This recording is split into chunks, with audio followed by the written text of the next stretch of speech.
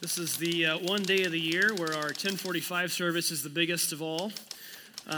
Curious how many of you really struggled this morning to get up. I can't see hands because it's dark in my face, so I'm assuming most of you raised your hand. I'm grateful that you're here anyway. Thankful that you're here with us, whether you're in person, whether you're online. Glad that you're here. We've been in this series the past few weeks called Adverbs, where we're looking at a set of core value statements. And I told you from the beginning, these are my kind of personal core values for ministry, for life in general. Core values I'd like for us as a church to embrace as we move forward, not reinventing the wheel, not doing any of that. In fact, some of you may not realize this, but before Crossroads was ever even officially a church, I mean, not talking about our first service way back when, but when Brad was in the planning process of this, one of the things he had to do was actually set and write down basically all the paperwork of what this church would be. And that included core beliefs, it included core values, it included mission statements, and those core beliefs haven't changed over the last 28 plus years. And the core values, what we're talking about today, are very, very similar. Some of them are just worded a little differently than what Brad has had over the years. So we're not reinventing anything. We're just highlighting a few things that kind of stand out to me in my ministry. And the two statements we've looked at so far are that we will relentlessly pursue a deeper and more transforming relationship with God. Last week we talked about how we will genuinely practice authenticity and unity in our worship. Today we're going to look at our third statement. And if you're one of these that actually tracks the bulletin and the order, we flipped them. And so we're not talking about passionately today. That may be the one that's teed up there for you. That was a miscommunication between me and Mark and Stacy. I flipped the order kind of to coincide with ministry team signups. Today our word is eagerly. That's our adverb for today. And the statement is simple. We will eagerly serve others. Very simple. No fluff to this one. It's just pretty straightforward. I told you last week that the first two statements that we talked about, the first two core values are you to God. They are you aligning yourself with God through pursuing Him and through worshiping Him. Today and for the next 3 weeks after today, they're going to be more outwardly focused on how you individually and us collectively can try to impact the world around us through the church. And so we look at this idea of eagerly serving others, and here's kind of how I flesh this out just a little bit. We feel that every member of the body of Christ is responsible for using his or her physical or spiritual gifts, energy, time, resources, and finances to help honor God through ministry. We follow the teaching and example of Jesus. We don't exist to be served, but to serve. We believe the church should be intentional in seeking to help the poor, and we view the poor as anyone lacking some necessity in life.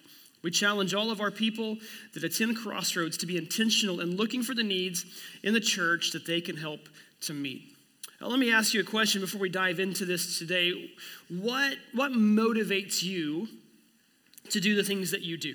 Like what drives you, what motivates you? Several years ago, I took a personality assessment, and it was one that was created by a company called Motive Matters. And the whole purpose behind it, unlike some of the other personality assessments, is it's supposed to help you determine what motivates your decisions in life. And it was things like power, peace, emotion, or fun. Those were kind of the four main areas that drove the decisions that you made in your life.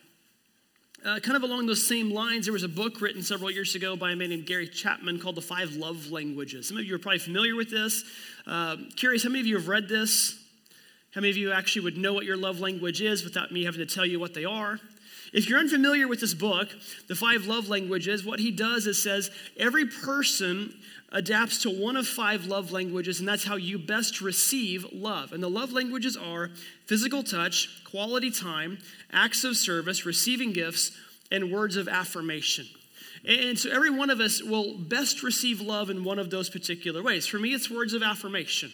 It's not necessarily an ego thing. It just, when people tell me that I did a good job with something, that lets me know I'm doing what I'm supposed to do. That's how I receive love. For my wife, it's quality time. She wants to be with me all the time. It doesn't make any sense, but she wants to be with me all the time, no matter what we're doing. I had a pastor when we were in Arizona who said this one time, and he got his words crossed, and then it became a running joke, that for him, his love language was physical touch. And for his wife, it was receiving gifts. And there were times that they couldn't love, each other. So he said sometimes she just goes and buys herself things and I just touch myself. And then he realized what he said. He realized how those words came out of his mouth, and then that became his running joke from then on. But we get this, right? We all receive love in different ways. But I think sometimes we have to stop and actually flip this around when it comes to the 5 love languages. Not how do we receive love, how do we best express love out of one of those? So think about this for just a moment here. How do you best express love? Do you best express love through physical touch, through quality time, through giving gifts, through giving words of affirmation, or through acts of service? I can just tell you, for me, words of affirmation is the one that I receive the best. I'm not very good at giving that back out the other direction. Not because I don't want to, or it's just I don't instinctively think of it. For me, it's more of acts of service. Or maybe it's actually physical touch. You might notice on a Sunday, I'm not necessarily a big hugger. I will give you a hug, but I'm quick to shake a hand or tap somebody on the shoulder. Like it's just kind of just letting you know, hey, I'm glad to see you. Just a real quick little thing. It's kind of how I turn and express it back out. But for how many of you would say your love language of giving it out, of expressing love, is acts of service? Okay, a few of you, yeah. See, I think about this because when it comes to giving love, when it comes to putting that out the other direction, all of those cost us something. They all cost us either time or energy or effort, or maybe it's resources. Maybe it's just your gifts that God has given you. But acts of service seems like it's the one that actually requires a little bit of everything. Requires a little bit of everything that you have when it comes to serving others and giving it back the other direction. And I think it's important because more than the other languages that are here, acts of service, serving others, is the one out of all those that really flips your perspective off of yourself and points it toward other people. I think that a life that is lived just for me is ultimately a wasted life. And yeah, I think it's possible to go to heaven with a saved soul, but a wasted life. I mean, you can go to heaven because you've believed in Christ and you've accepted him and you've made him Lord and you've followed him. But man, you can go to heaven sometimes in a selfish manner. And I don't want to debate whether or not that's valid or not. I just don't want to experience it myself. That's something that I want to be sure I'm giving out towards others. And I think when it comes to that selfishness that so many of us can often have, nothing can break the power of selfishness easier and faster than serving others. If you've got a Bible, we're going to be in John 13, and I'm just going to walk through a very famous story in the Bible and then kind of dive into the why and the how of serving a little bit today. But in John 13, we read a story of Jesus serving his disciples, and it's on the last night that he is alive. Last night before he's about to be arrested in just a few hours. He's going to be crucified the next day and put in the tomb. And as we read this, it's so important to always remember how the Gospels work. Matthew and Luke really write good chronological Gospels. Mark kind of mixes his up just a little bit, leaves some details out.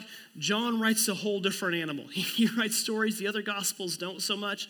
So it's important sometimes to piece those together, because sometimes the big key story in John, you've got to dive into the other Gospels to get some important details here. And as we read John 13, talking about the Last Supper, a detail is found in Luke 22 that goes along with this. When in Luke 22, it says, a dispute also arose among them as to which was considered to be the greatest. Now, them is the disciples. A dispute arose among the disciples over who is the most important, who is the greatest, who should be closest to Jesus, who should be closest, to the pastor, who should have the best seat in the house and be the most important person in the room. I'm really glad this only happened in Bible times. We never deal with it anymore today, right? No, of course we do. And it's easy for us to read this and go, man, those disciples, they were so immature. I can't believe that. And we're all angling for influence. It may not be a big driving factor for you, but we all want to be noticed. We all want to be known on a first name basis by everybody. We want to matter. We want to feel important sometimes to an inner circle if we're around one. But remember this particular moment right here, because this is key context diving back into John 13. And there's one more layer of context that John does mention at the beginning of the story here. Because in John 13, verse 2, it says, the evening meal was in progress, and the devil had already prompted Judas to betray Jesus. Some of you know the story we're about to talk about in John 13. But if you don't, just remember, Judas is one of the 12 disciples. He has already agreed to betray Jesus. He's getting ready to do it shortly, and he is at the table with them. Jesus knows this. Jesus knows what Judas is about to do, and he's at the table anyway. So file that away as we dive into what's coming next. Verse 3, in the midst of this argument, Jesus knew that the Father had put all things under his power and that he had come from God and was returning to God. So he got up from the meal, took off his outer clothing, and wrapped the towel around his waist. Key part of this is where it says that the Father had put all things under his power. Again, Jesus knows everything that is going on. He's in complete control of all this. He knows what's about to happen in just a few hours, and he knows by this time tomorrow I'm going to be in a tomb. Have you ever been asked the question, if you only had 24 hours left to live, what would you do with it? Maybe you haven't been asked that directly, but maybe you've just seen it and it made you think. And I know for me, I don't have an exact answer, but just some of the things that popped in my head was like, if I just hop on a plane and go to Europe, I don't know, go see something. Or maybe I would go skydive. I got 24 hours left, the chute doesn't open, not a big deal, right? Like, we do those things that maybe are too dangerous or that we haven't really taken the time to prioritize or taken the money to prioritize. We want to do maybe that one last big experience because, hey, we can live with it reckless abandon. There's literally no tomorrow, right? Or maybe it's a little more personal. You want to go have one more conversation, spend a little bit more time with that one person that really sticks out to you. What would you do if you only had 24 hours left to live? If you knew that you only had 24 hours left to live? Well, here's the kicker. Jesus knew that he had less than 24 hours left to live. And look what he does. Verse 5, after that he poured water into a basin and he began to wash his disciples' feet, drying them with the towel that was wrapped around him. Context of this here. In this society, okay, this is a Jewish society, but it's becoming more and more of a Roman society. It was a very hierarchical society. They had positions on a social ladder, and everybody knew them. They were very clear-cut, and you did not dip down and do a job that was below you or beneath you. And at the top of the ladder was the master. At the bottom rung was the lowest of all servants, the lowest of all slaves in your house, the one that did the worst jobs possible. Jesus is hosting this meal. He is the top of the rung in this room right here, right now. And the person who washed feet was at the bottom rung.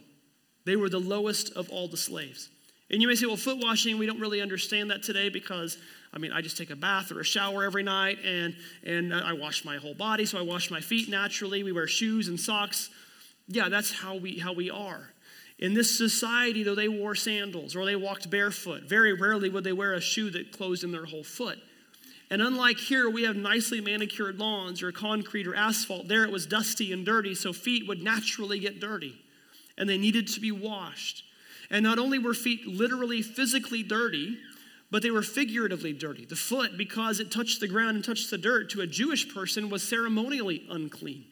So the person who washed feet, again, was the lowest of the low on the rung of your servants in your home.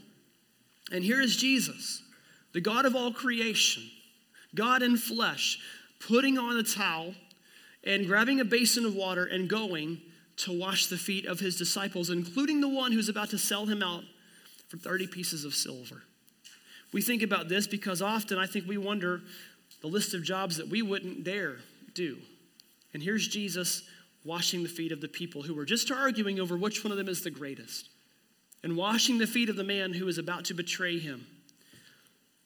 And he goes on to say in verse 12, after he had finished washing their feet and put on his clothes and returned to his place, he asked them, do you understand what I have done for you? This question kills me.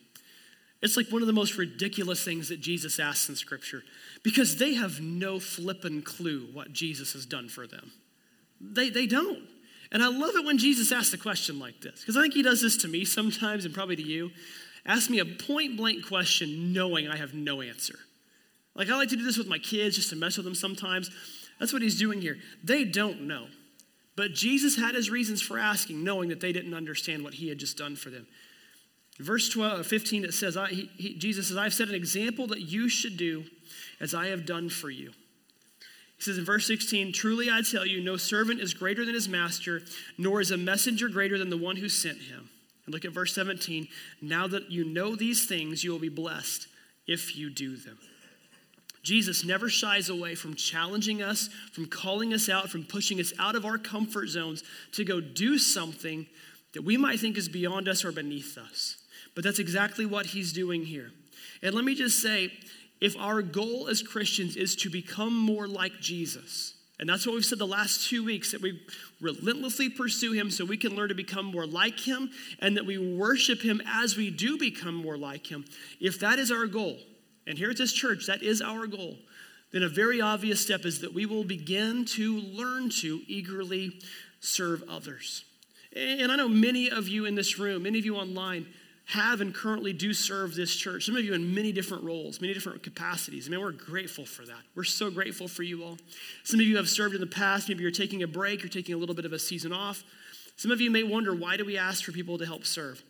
And I think as we dive into this, it's really a simple answer, because that's what we're supposed to do. So let me just kind of focus this in two directions today, and then we'll call it a morning. Because when we talk about serving, it's not just as simple as saying, hey, we need your help. We need the free labor around here. It's not that simple. There's more to it. So what I want to do is answer a couple of questions. And the first is, why should we serve others? If we say we want to eagerly serve others, we'll ask the question, why? Well, there's a couple of very, very simple answers. The first, because Jesus told us to. And I don't know about you, but for me, when Jesus tells us to do something, I kind of want to do that. Many of you are familiar with a couple of the commissioning statements that Jesus gave us. The Great Commission, we talk about that a lot. Matthew 28, go and make disciples of all nations and baptize them in the name of the Father, the Son, and the Holy Spirit. Or there's one in Acts chapter 1, verse 8 that we did a series on last fall, when he says, go be my witnesses in Jerusalem and in Judea and Samaria and to the ends of the earth. But there's another one that flies under the radar that for me kind of became my personal ministry mission statement. It's found in John chapter 20. The night after Jesus returned from the dead, he walks into a room where his disciples are, very possibly the same room where they're washing the feet, and he tells them, as the Father has sent me, I am sending you. I love this statement because 3 times in the Gospels, Jesus states why he was sent. He says, I came, or I was sent, or the Son of Man came, or the Son of Man was sent. And one of those is found in Mark chapter 10. And in Mark chapter 10, starting in verse 35, guess what we see happening? An argument over who is the greatest. Like, this wasn't the first time they did this, right? This time it starts with James and John, that same John who wrote those words, as the Father sent me, I am sending you, in John chapter 20. The 2 brothers are arguing with the other disciples because they want Jesus to notice them. They want to set one at his right hand and one at his left hand, the 2 most important positions in the room. They want to sit as close to Jesus as possible. And you know somebody like Peter is not going to take that laying down because he's important. He does a lot of big things. The other disciples aren't going to take that laying down because they want to matter too. And in the midst of their argument, Jesus just lays into them and lectures them. And at the end of it, in verse 43 of Mark 10, he says, whoever wants to become great among you must become your servant. And whoever wants to be first must be slave of all. And here it is, for even the Son of Man did not come to be served, but to serve. Go back to John 20. As the Father sent me, I am sending you. How did he send Jesus? He sent Jesus to serve. Now, if you're curious, the other 2, he sent him to seek and save the lost and to bring life to the full to other people. We're not going to dive into those today, but that's one of the reasons why he came. Jesus came to serve, and he told us to do the same. But the second reason why we should serve is not only did Jesus tell us to, he also showed us to. Jesus wasn't one of these that just said, do as I say, not as I do. My dad used to tell me that all the time. Hey, do as I say, not as I do, because he knew that despite his best efforts, there were going to be times that the stuff he didn't want me to do, he was going to do it right in front of me. He was going to have a reaction to something. He was going to let something slip, and I was going to pick up on that. And man, there's no better accountability than kids that repeat everything you do, right? We're seeing that with Titus, especially repeating stuff back, and my wife and I looking at each other trying to figure out which one of us said the word he just repeated that we don't really want him to know, things like that. No, Jesus was not a do as I say, not as I do kind of person. He modeled it. And we see in John 13 a great example of him serving others. And what's kind of funny is when you flip through the Gospels, you don't necessarily just see page after page of explicit example of Jesus actually serving, but what you see is Jesus in his entire ministry is a ministry of service.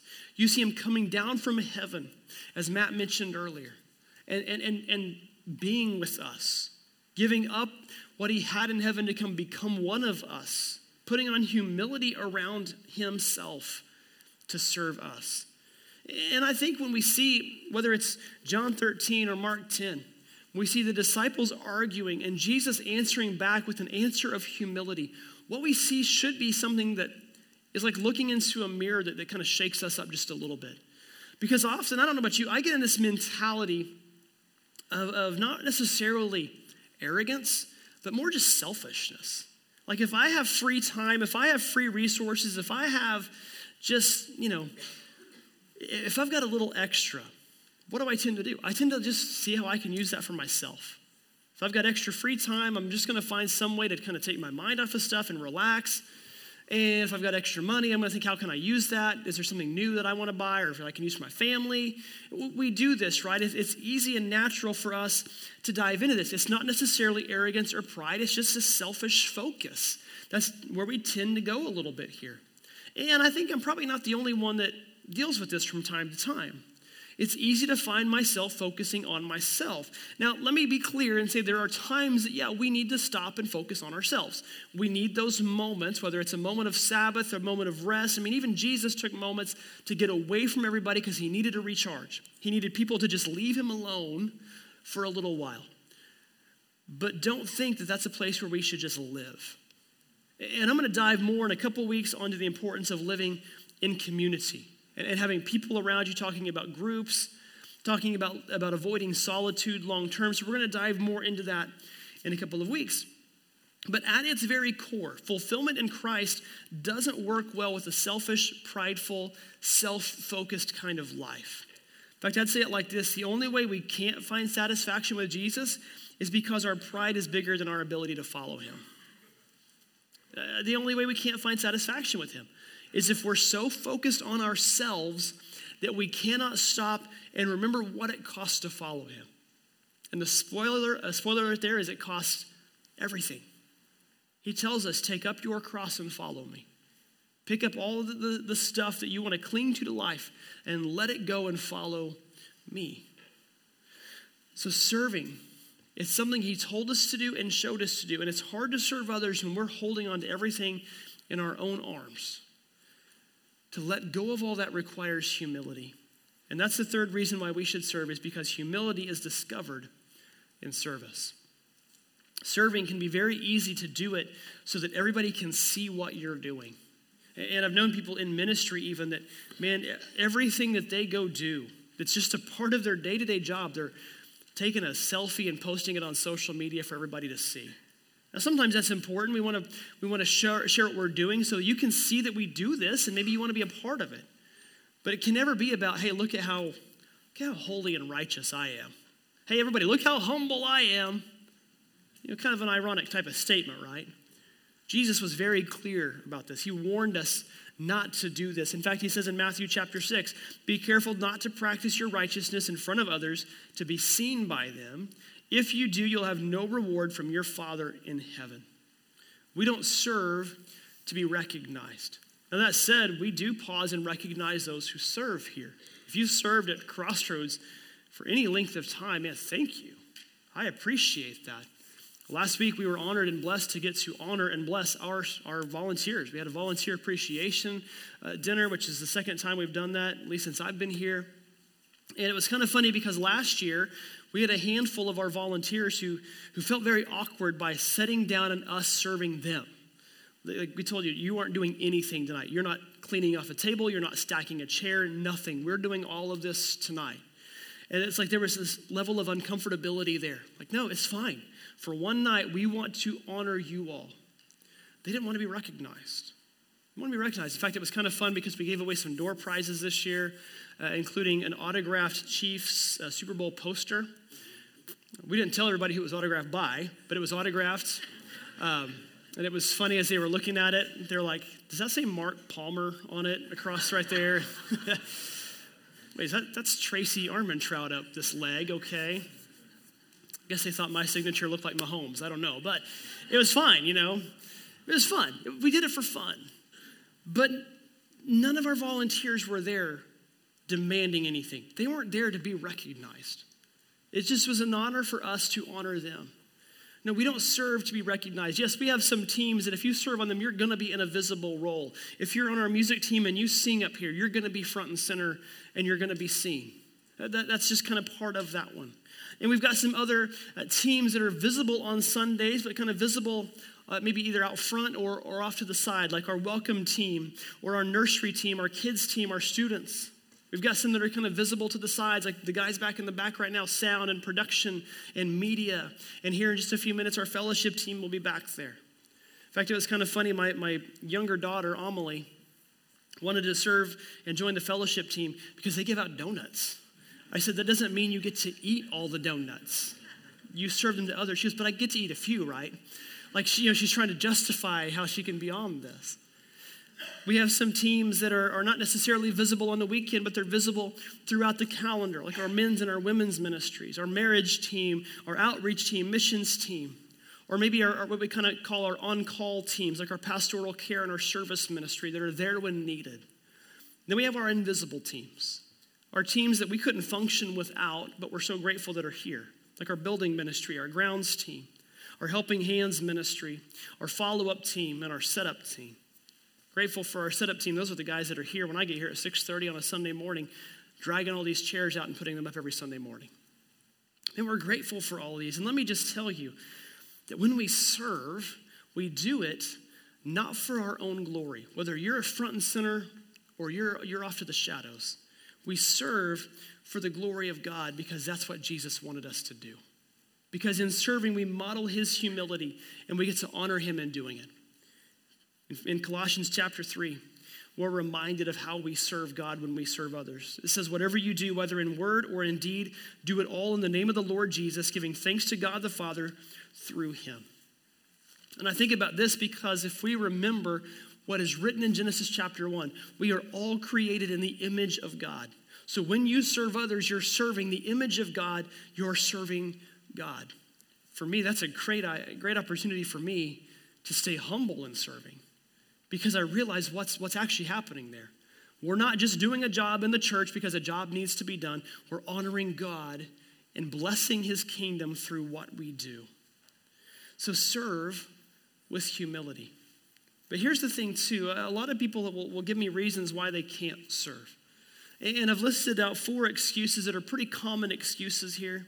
And I've heard these at all the churches I've been a part of. I haven't heard them a whole lot here. I may in time, the longer I'm here, but I've heard them at all the other churches I'm a part of. And let me just say, there's some validity to some of these, but I'm going to poke holes in them as well too, okay? So here's some excuses that we often hear why people can't serve. The number one excuse they might give us is that I'm unqualified to serve. Now let me be clear, maybe you're unqualified for certain roles. Like if you can't carry a tune in a bucket, don't sign up for the music team, okay? Now, I say that there are roles within that team that you could do. Like you could do some of the logistical or administrative work of putting stuff into the computer. If you're not good with kids, don't sign up for the kids ministry. If you've got a face that just tells people, I'm not really happy to see you, don't sign up for our welcome team. We have places for faces like that, okay? Like we can find something for you to honor God in those types of ways. Somebody after the last service goes, what team do you have for a face like mine? I said, let me think about it. I'll get back with you next week. Now, we have places for you. You might be unqualified for a very specific role, but you're certainly not unqualified to serve the church. In fact, let me just, if you think you're unqualified, can I give you a list of people who are also unqualified? First off, the 12 disciples. They were unqualified to teach the gospel because they were average, ordinary, common, unschooled men. Abraham was unqualified. He was too old. Jacob was insecure. Leah was unattractive. Joseph was abused and neglected and thrown out. Moses couldn't speak very well, and he had anger issues. Jeremiah was depressed. Rahab was immoral. Peter was rash. Thomas was too doubtful. Martha had too much anxiety. David was an adulterer, a murderer, and a pretty bad parent. And Paul, don't get me started on Paul. In fact, Paul calls himself the worst of all sinners. You think, man, Kurt, if you knew what I've done in my past, you wouldn't let me serve. David and Paul probably have you beat. and they served God maybe greater than 2 men have ever served God. You're not unqualified. And if you don't know where you are qualified specifically, like you said, well, what should I do? What am I wired for? Let me just encourage you, go read 1 Corinthians chapter 12.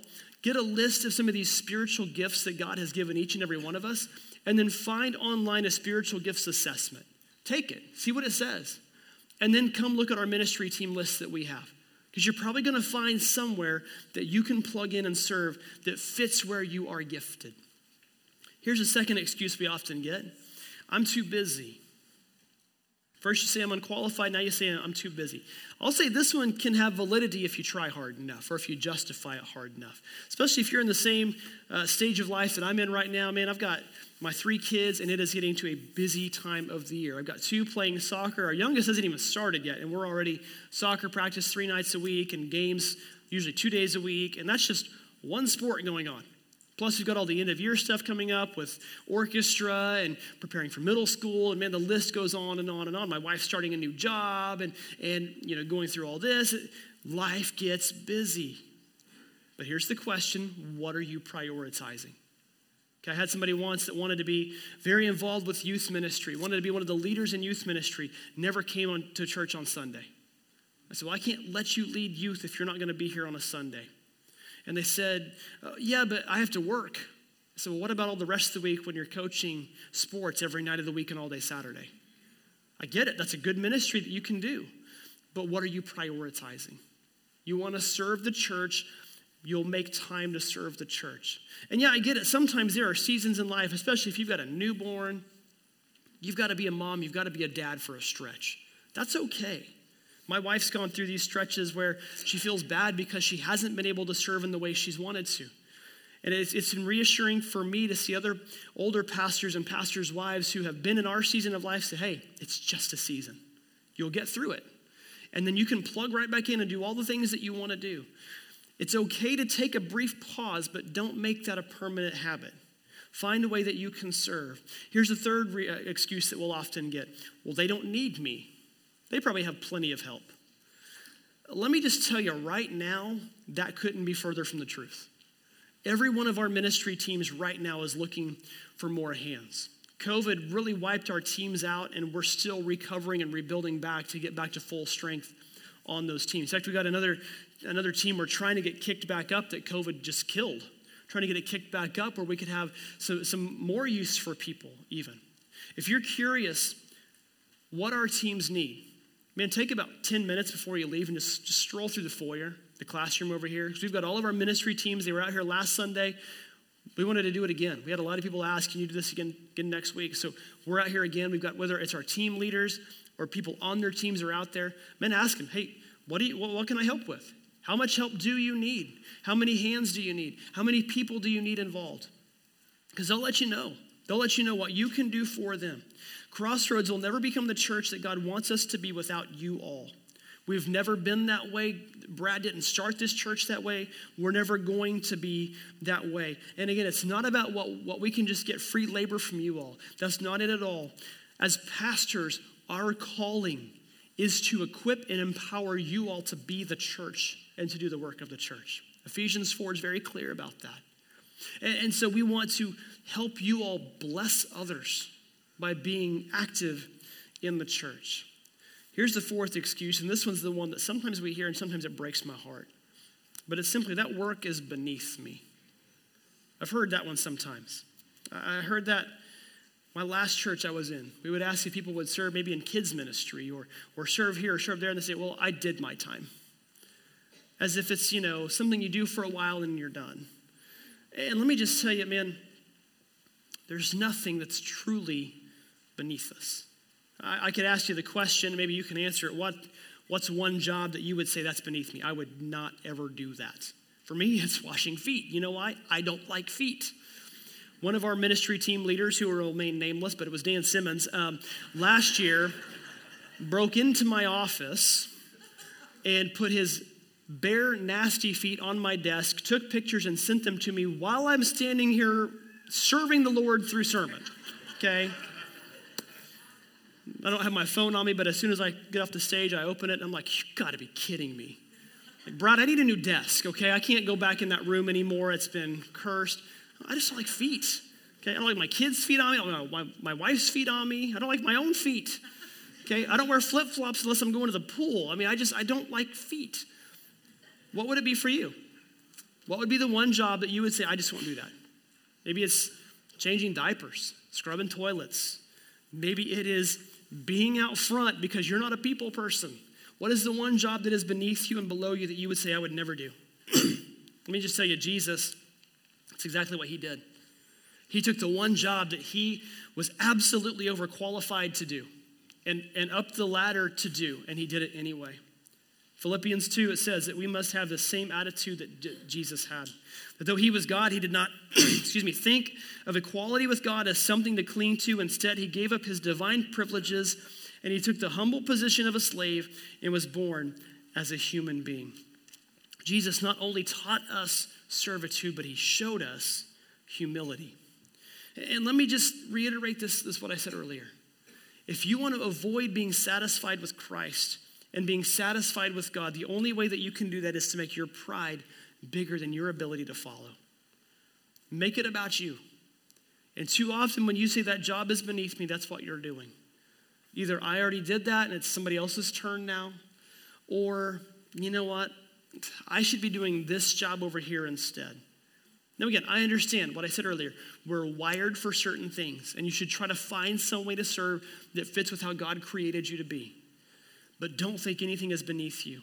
Your desire for personal gratification can never be bigger than your ability to submit to God. Again, what does Jesus tell us in Matthew 6? Don't practice your righteousness in front of others to be seen by them.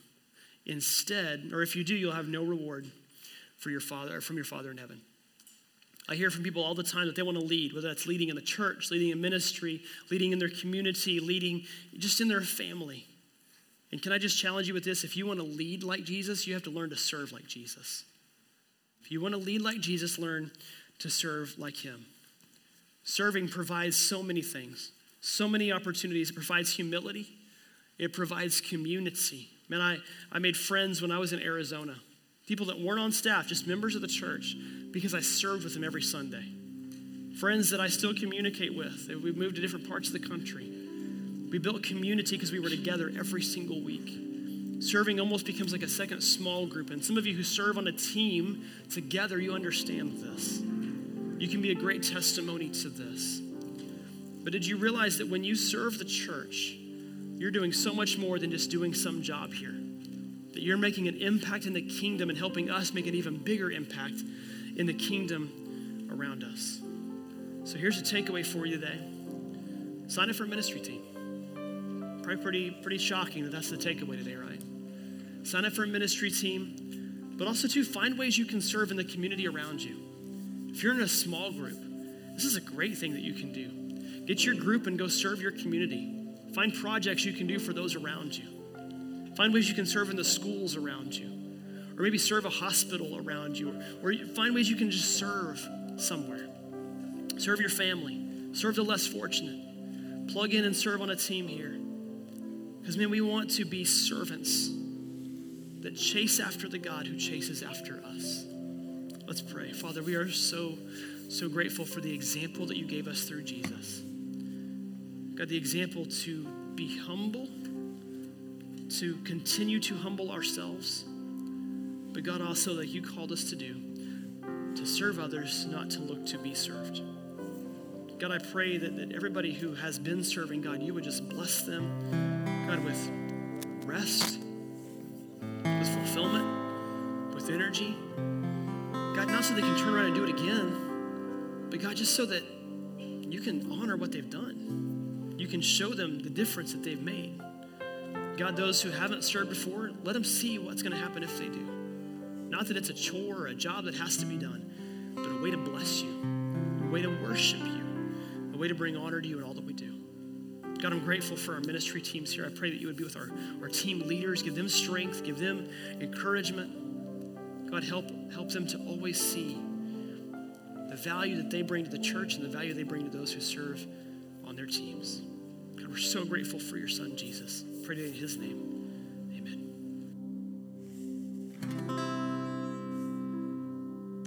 Would you stand and sing with us?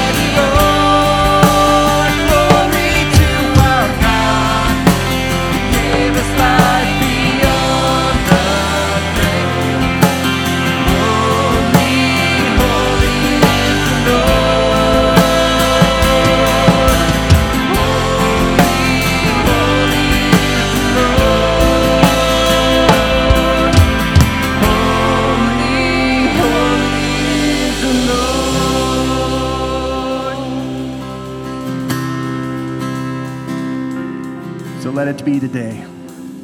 Lord God Almighty, it's in your name that we pray. Amen. Would you be seated? I'll get you out of here in just a quick second. But as the children's pastor, I want to use your hands. The nursery wants to use your hands. Now, then there's 20 other groups out in the lobby that want to use your hands. I'm just going to be selfish. And I have the microphone, and so I can. We need 25 more people in the children's ministry.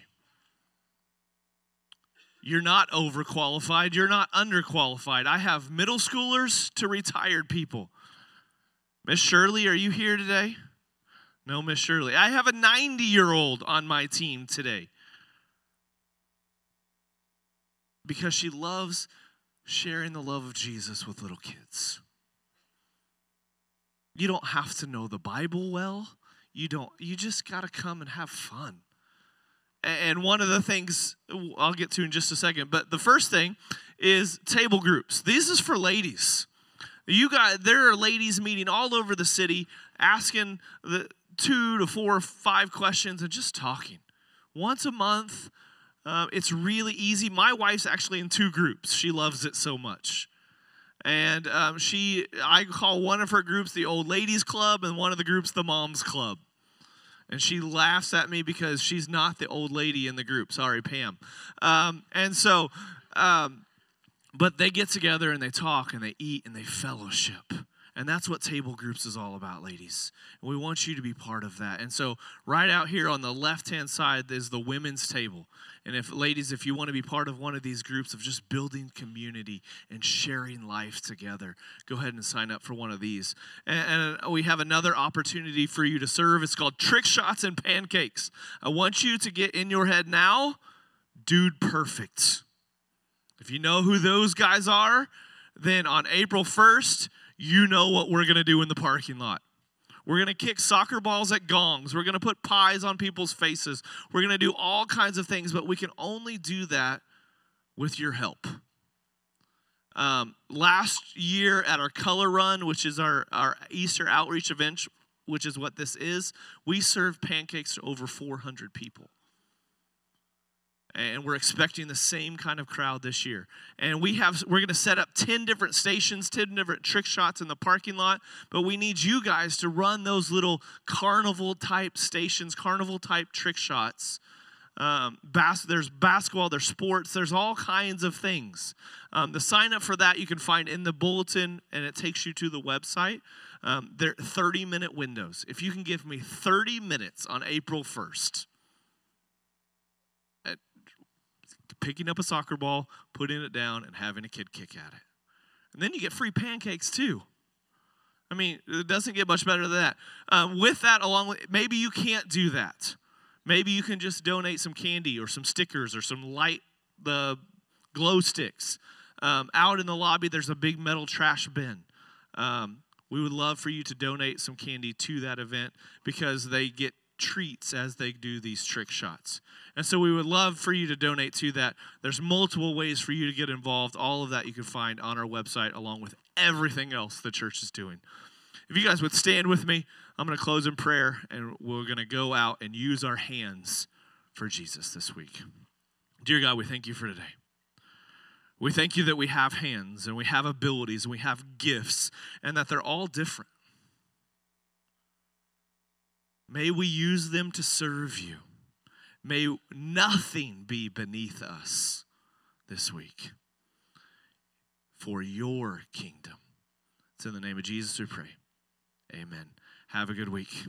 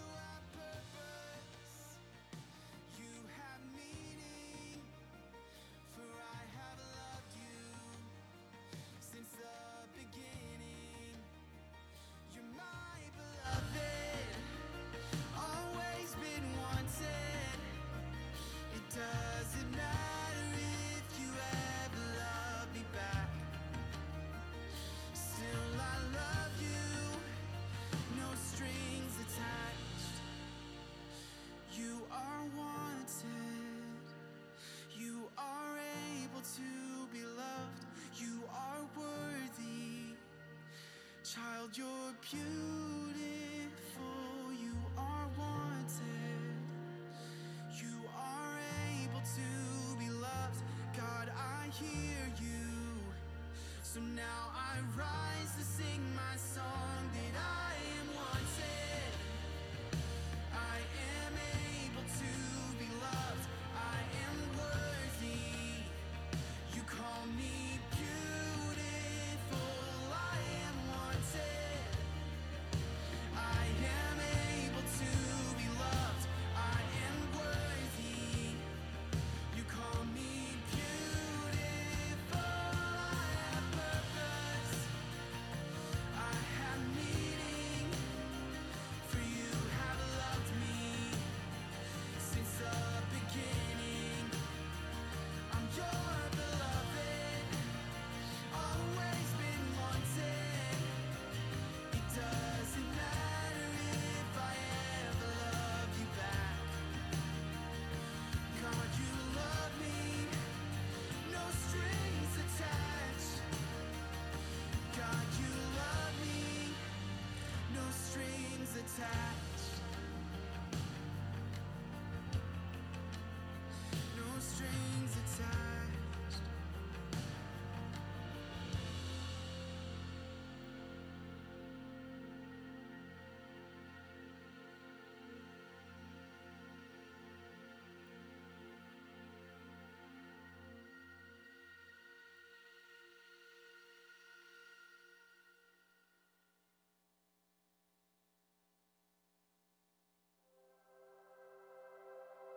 Lord, I'm lost, my heart in need. I'll lay my troubles at your feet.